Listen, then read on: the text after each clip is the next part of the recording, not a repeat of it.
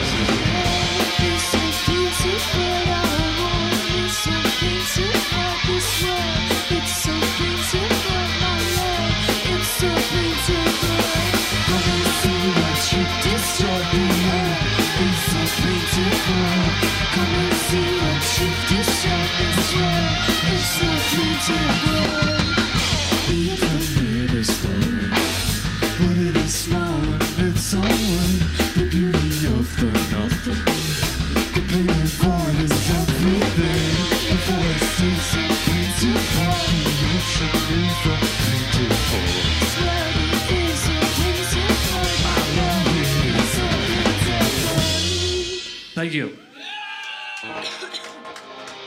This next one's called Moon Mirror. Thank you so much.